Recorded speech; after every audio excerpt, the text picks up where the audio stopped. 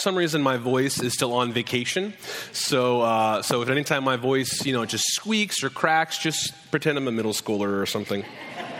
But by God's grace, I'm here and I'm excited to dig into the Word together with you all. So I'd like to start off by telling a brief story this morning. One summer when I was in high school, I was working for a contractor and I was laying concrete block. Yes, I did manual labor. Don't freak out. I have done that. And so one summer I was laying concrete block. And one job that I was working, I was getting into this really good groove of, I was mixing concrete by hand in a wheelbarrow, and I was laying block, and it was really warm. And there's this one job that I was working. I'm like, man, this is going really well. I was just, jiving. It felt like my work was jazz. I was just, pow, was going down, laying this foundation. And after a few days of working on this foundation, the foreman comes over to me, and he says, hey, just so you know, you're going to have to redo this. And I said, what? I looked like devastated. Well, it turns out the foundation that I was laying was just like a few inches off. My measurements were just a little off. And so it may not seem like that big of a deal, but if we were to continue to build on that foundation and build that house up, it would have been pretty bad down the road. And I'm not a construction guy. I'm a good YouTuber. But I know even in that moment as a high school student, I'm like, well, this foundation is not going to last very well for this house because it was only just a little bit off. So I had to go back and do parts of it over. And in the same way, we are seeking to build a foundation in our own lives that's being built poorly. And if we are seeking to build this foundation in our own lives that's being built on a foundation that is not built well, it can have very negative effects on our lives, not just in the short term, but in the long term. And so we're going to dig more into this concept of building a solid foundation this morning in Colossians 2, verses 6 through 10. So if you have your Bibles, I would encourage you to pull those out. We're going to be in Colossians 2 this morning, looking at verses 6 through 10. And so while you pull your Bible out and turn there, let me just give you a little bit of context, because that was one of the things we taught our students this last year when we study the Bible, is we always look at context first. Context is key. That's what we say. That's what I say, at least. I don't know if they still say it, but context is key. And so during Paul's ministry in Ephesus, a Colossian man by the name of Epaphras responded to Paul's proclamation of the gospel. So Epaphras was in Ephesus hearing Paul's gospel ministry, and so he gave his life to Christ and then returned to his hometown, Colossae, and he began to share his faith, share this life-changing message. And at this point, the church in Colossae was birthed. And as the church began to grow, false teaching began to creep in and threaten the Colossian church. So Paul is writing this letter here in Colossians to address these teachings and encourage the believers in spiritual growth. And so with that in mind, let's dive in here together. So verse 6, let me read again. Therefore, as you received Christ Jesus, so walk in him. And so Paul begins this message reminding them of how they received Jesus Christ as Lord. Well, what does that mean? Well, the word received here means to join oneself, to acknowledge or accept, to be such as he professes to be.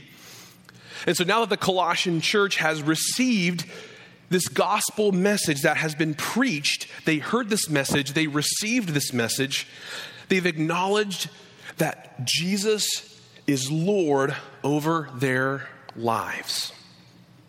And so, if they have heard this message that Paul has preached, they've received this message that Paul is being preached, that Jesus is Lord over their lives, well, the next question we want to ask ourselves is, what does it mean that Jesus is Lord? And so some of you might be thinking, well, I have a pretty good idea of that. But working with students, we always want to dig in deeper to help them understand everything that we mean, because we make no assumptions with where our students are at. And so this word Lord here means to whom a person belongs to, about which he has power. And this title is given specifically to the Messiah, to Jesus Christ. And so Paul starts off this encouragement by reminding the church of who their foundation is, and that is Jesus Christ, that he is over all. And that's why back in chapter 1, Paul said, and he is before all things, and in him all things hold together. Jesus Christ is the foundation of our lives. He is before all things, and in Jesus, all things hold together. I don't know about you, but if you've tried to hold everything together in your lives, it probably hasn't worked out too well. I can relate to that. And so you see, church, we must remember this truth. Because if you don't believe that Jesus is truly Lord over your lives, how can you expect to withstand the storms that will come? Because we know that the storms are coming, and we need to have this foundation laid that Jesus Christ is Lord over all. He is before all things, and in him all things hold together. And I hate to be the bearer of bad news, but if you're trying to be Lord of your own life, trying to be in control of everything, it just won't work. You'll end up becoming frustrated, anxious, empty, and having identity crisis after identity crisis after identity crisis. And Paul knew that if the Colossian church wanted to be built up, rooted, and established in the faith, standing strong against the false ideologies of their day, they wouldn't be able to achieve this if it wasn't built on who Jesus is. Because the tough days when I don't have answers, I go to who Jesus is. And he is Lord. And so as Paul reminds them of this foundation here, he then says, so walk in him. And the word walk here means to live, regulate one's life, to conduct one's life. And this here, surprisingly enough, is a verb, which means it requires action. And so if you want to live for Jesus, but are taking no action steps to become more like Christ, then you're just fooling yourself. If you want to live for Jesus, but are not taking any action steps, I'm not saying you're perfect because we're not, but if you're not taking any steps towards Christ, then you're just fooling yourself. And so Paul here is saying, so now that you've accepted Jesus Christ as your Lord, now follow him. Walk in him. And so what does it look like to practically walk in Christ? Well, Paul goes on to say in verse 7, rooted and built up in him and established in the faith, just as you were taught, abounding in thanksgiving. And so as we walk in Christ, we must be rooted, built up, established. Well, why is this important? Well, Jesus tells us in Matthew 7 what will happen if we're not deeply rooted. Jesus says, everyone then who hears these words of mine and does them will be like a wise man who built his house on the rock. And the rain fell and the floods came and the winds blew and beat on that house, but it did not fall because it had been founded on the rock. And everyone who hears these words of mine and does not do them will be like a foolish man who built his house on the sand. And the rain fell and the floods came and the winds blew and beat against that house, and it fell, and great was the fall of it.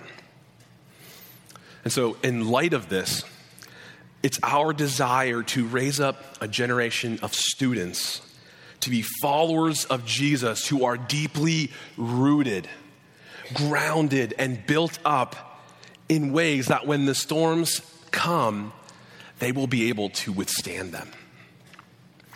And that's why this past year we went through this series called Rooted, and our desire was to begin to help students dig these deep roots. How do we help students dig deep roots so that they may be rooted, built up, and established in their faith?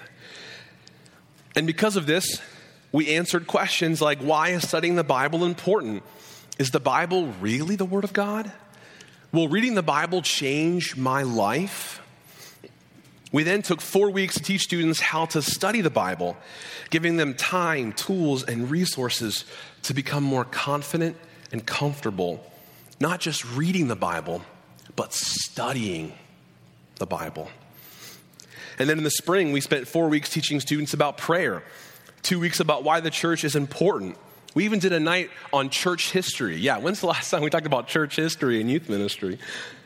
Then we did 4 weeks about biblical worship. What does it mean to worship in a biblical way? And then how do we share our faith? And we wanted to help teach these students what it looks like to dig deep roots and how they do this. Because it's one thing for us to tell them what they need to do, but we also want to be equipping them on how to actually do it. And how do we do that? Through His Word, prayer, worship, the local church, sharing the good news of Jesus. And that's why we spent a whole semester alone on teaching students how to study the Bible, because we want our students, to the best of our ability, to have a biblical worldview, to see the world through the lens of Scripture. Well, why is a biblical worldview important? Well, according to Barna Research, only 4% of Gen Zers have a biblical worldview, meaning that they view and interpret the world around them through the lens of the Bible. 4% of Gen Z has a biblical worldview. 4%. And so how do we increase that percentage? How do we work towards that? Well, Paul says in verse 7, just as you were taught. Just as you were taught. And so here at Fellowship Church, we view teaching the Bible seriously. We view that as a part of who we are. And so, for example, in the fall, we spent the majority of one night teaching students how to do Bible word studies using Bible study software. And when I mentioned to some of my youth worker friends that we were taking a night of youth group to teach students how to do word studies, they pretty much laughed and said, good luck. And honestly, I can't say I blame them, because it felt pretty daunting. How do I help students learn how to do a Greek word study? Like, what does that even look like? How do we do this? But in the end, we ran with it. And you know what? It's amazing how God works, because that night we taught students how to do word studies. That was I think one of the highest attended TNTs of the school year. It was crazy. And you know what? Students are still using those methods and are loving it. Just the other week, a student came up and said, I did a Greek word study on the word and. And they said, da-da-da-da-da. And I'm like, you know what? Love it. That's awesome. You go. And I think one of the greatest lies the enemy wants us to think when it comes to working with teenagers is they can't handle it. I believe it's one of the greatest lies that we can believe when it comes to working with teenagers is that they can't handle it. I mean, this is how I think. If a teenager can understand calculus, legally drive a car, order anything from Starbucks, which you need to know Greek and Hebrew to do that anyway, if they can do all these things, then they can study the Bible and learn theology.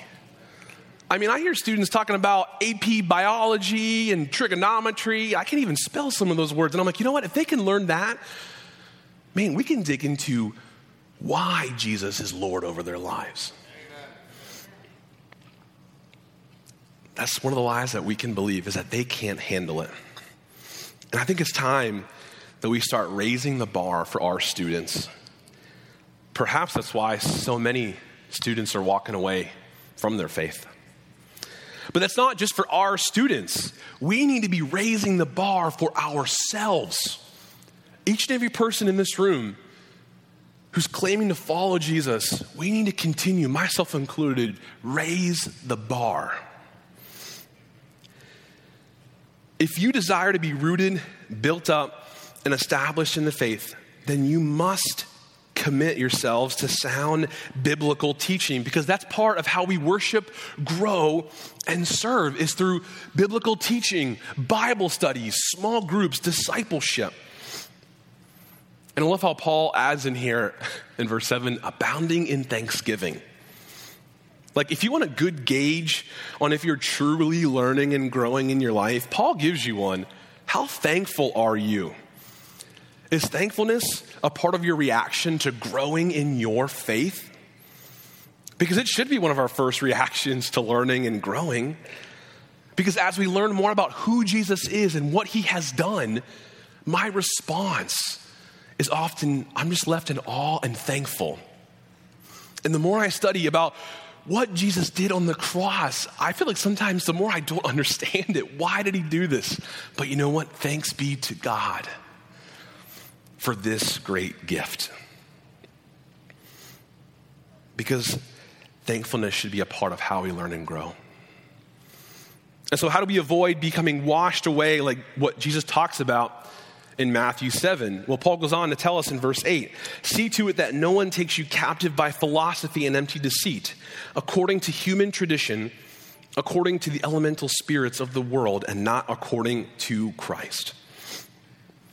We must not be taken captive by the ideologies, the thinking of the world. We can't.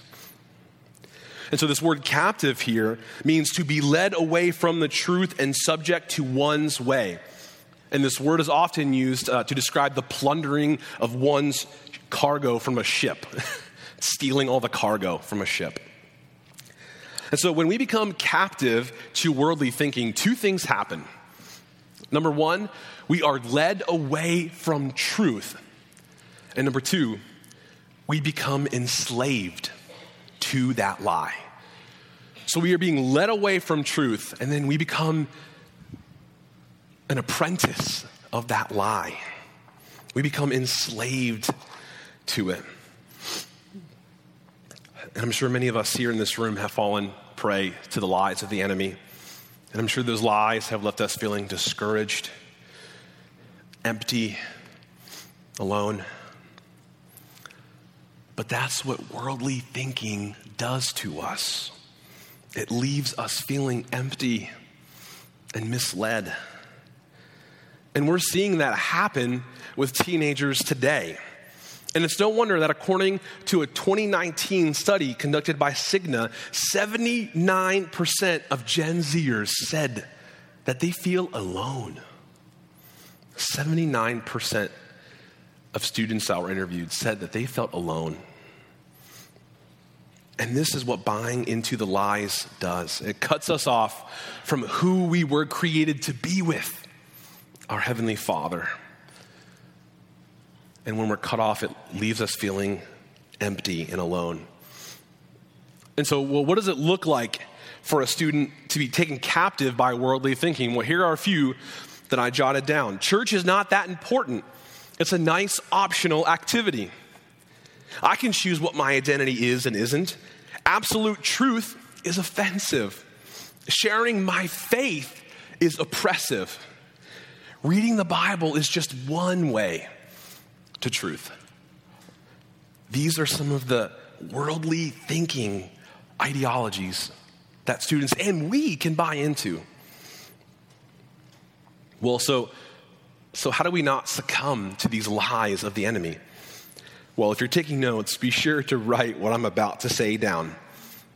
If you want to avoid becoming captive of the lies of this world, we must know God's word. That's what Paul says at the end of verse 8, and not according to Christ. If you want to fight against the lies, well, church, you have to know the truth to spot the lies. The best way to recognize a lie is to know the truth. It's that simple. And so, well, how do we do this? What does this look like? Well, believe that the Bible is the Word of God. Know God's Word. And I love how Psalm 119 says, I have hidden your Word in my heart. Number 3, let the Bible lead and guide you. Your word is a lamp unto my feet and a light unto my path. Number 4, we take every thought captive. Number 5, we let the word of God change how we think and view the world. And I love Romans 12, be transformed by the renewing of your mind. Because when we place our faith in Jesus, the old has gone and the new has come. So how can we continue to live like the old when we are no longer the way that we were?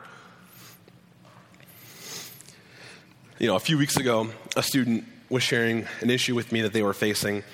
And they said, so I know the Bible has to talk about this somewhere.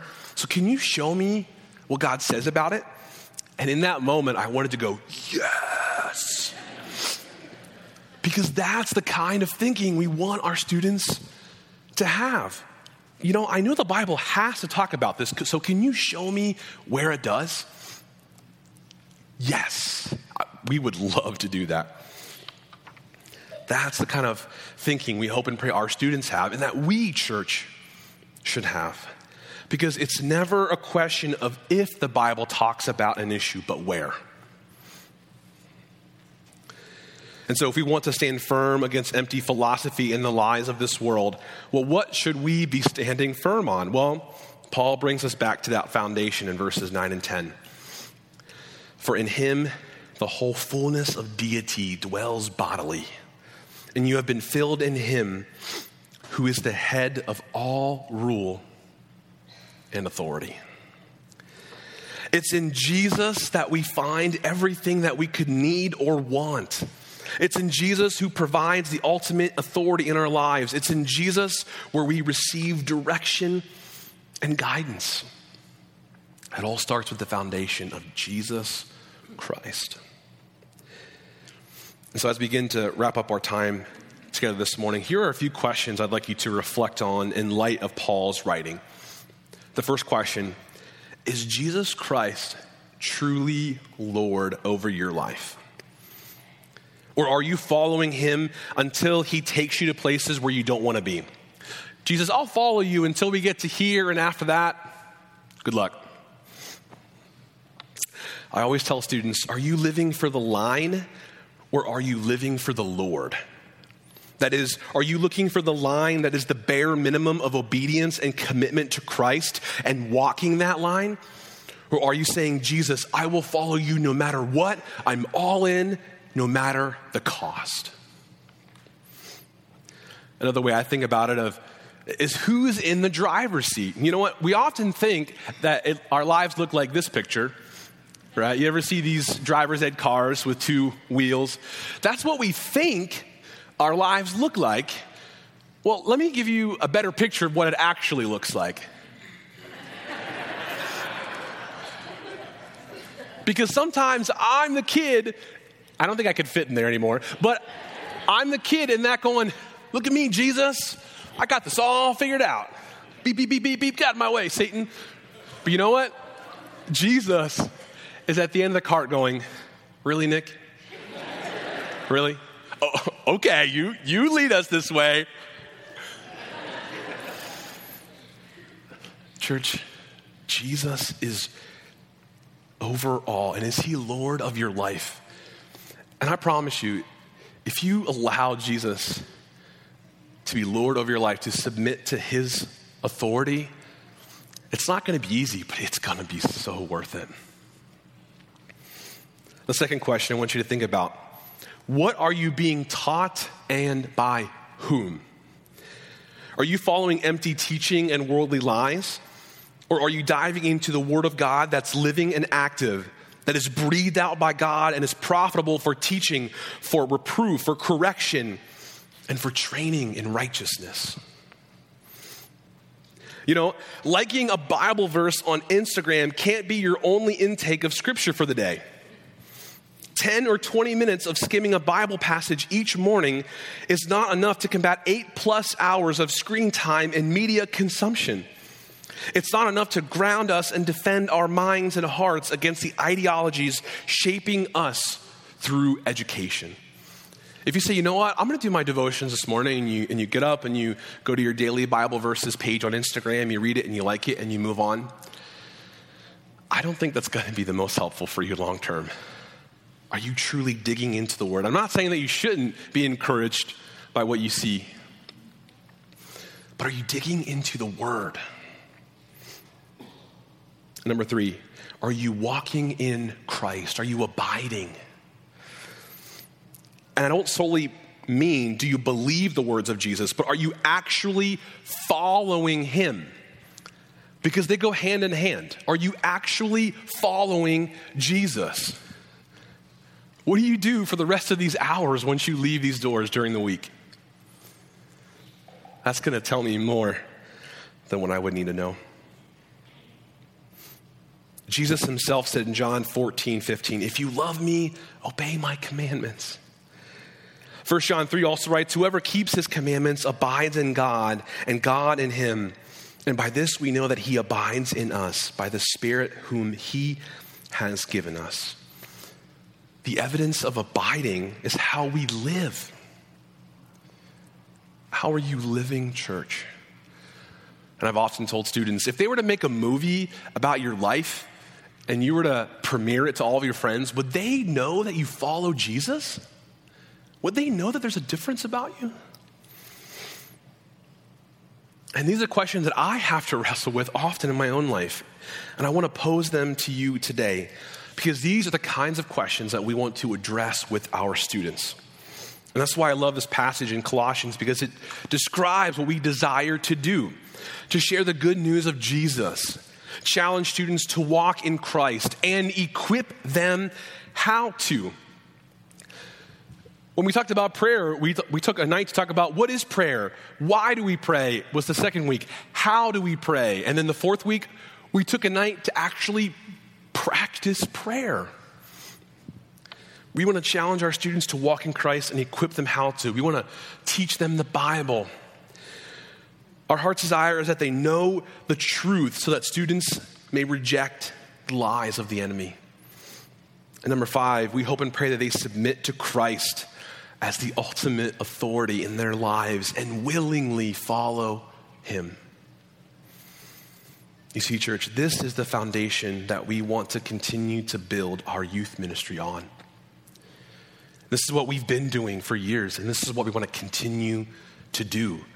Because Paul said it way back to the church here in this letter. And you know what? We're going to still continue to do that mission.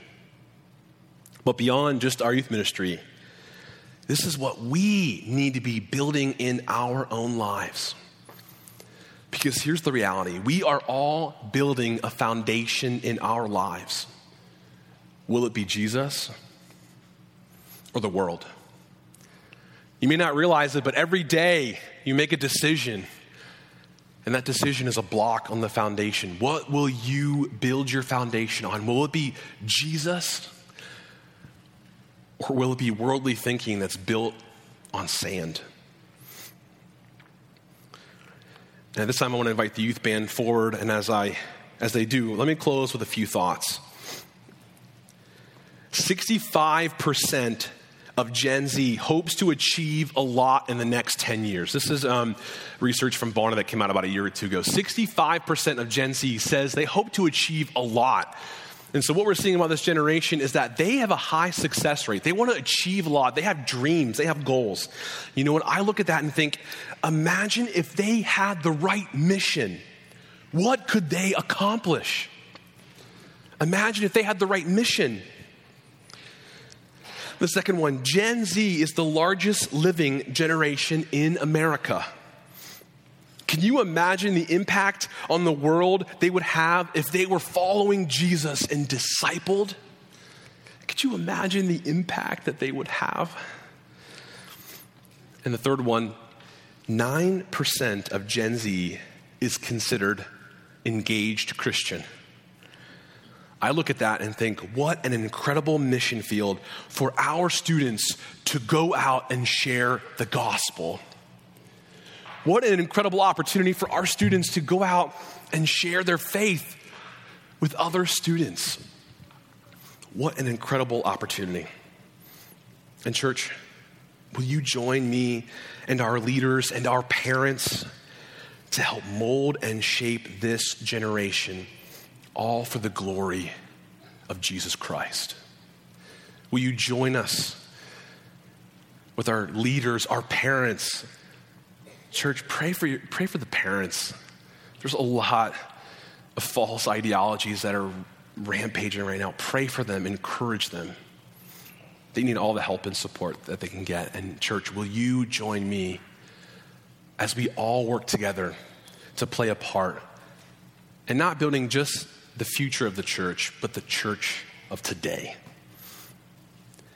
We are all building a foundation in our lives. Will it be Jesus, or will it be the world? Would you pray with me? Jesus, thank you so much for this opportunity for us to gather together. Thank you, Lord, for the service that we can give you the honor and glory by praising you, by what you're doing in and through the lives of our students. God, it's not about us as leaders. It's about what you are doing in and through the hearts and lives of students. God, I thank you for each and every student that is here. Thank you for each and every family in this church that have prayed for, encouraged, supported our students over the years. God, thank you for what you're doing, and I pray that you would continue to lead and guide and direct us. And I pray that through all things, we would help our students build a foundation on Jesus, and that they would know that that foundation will last forever. God, thank you, and we give you the praise and honor and glory. In your name we pray. Amen.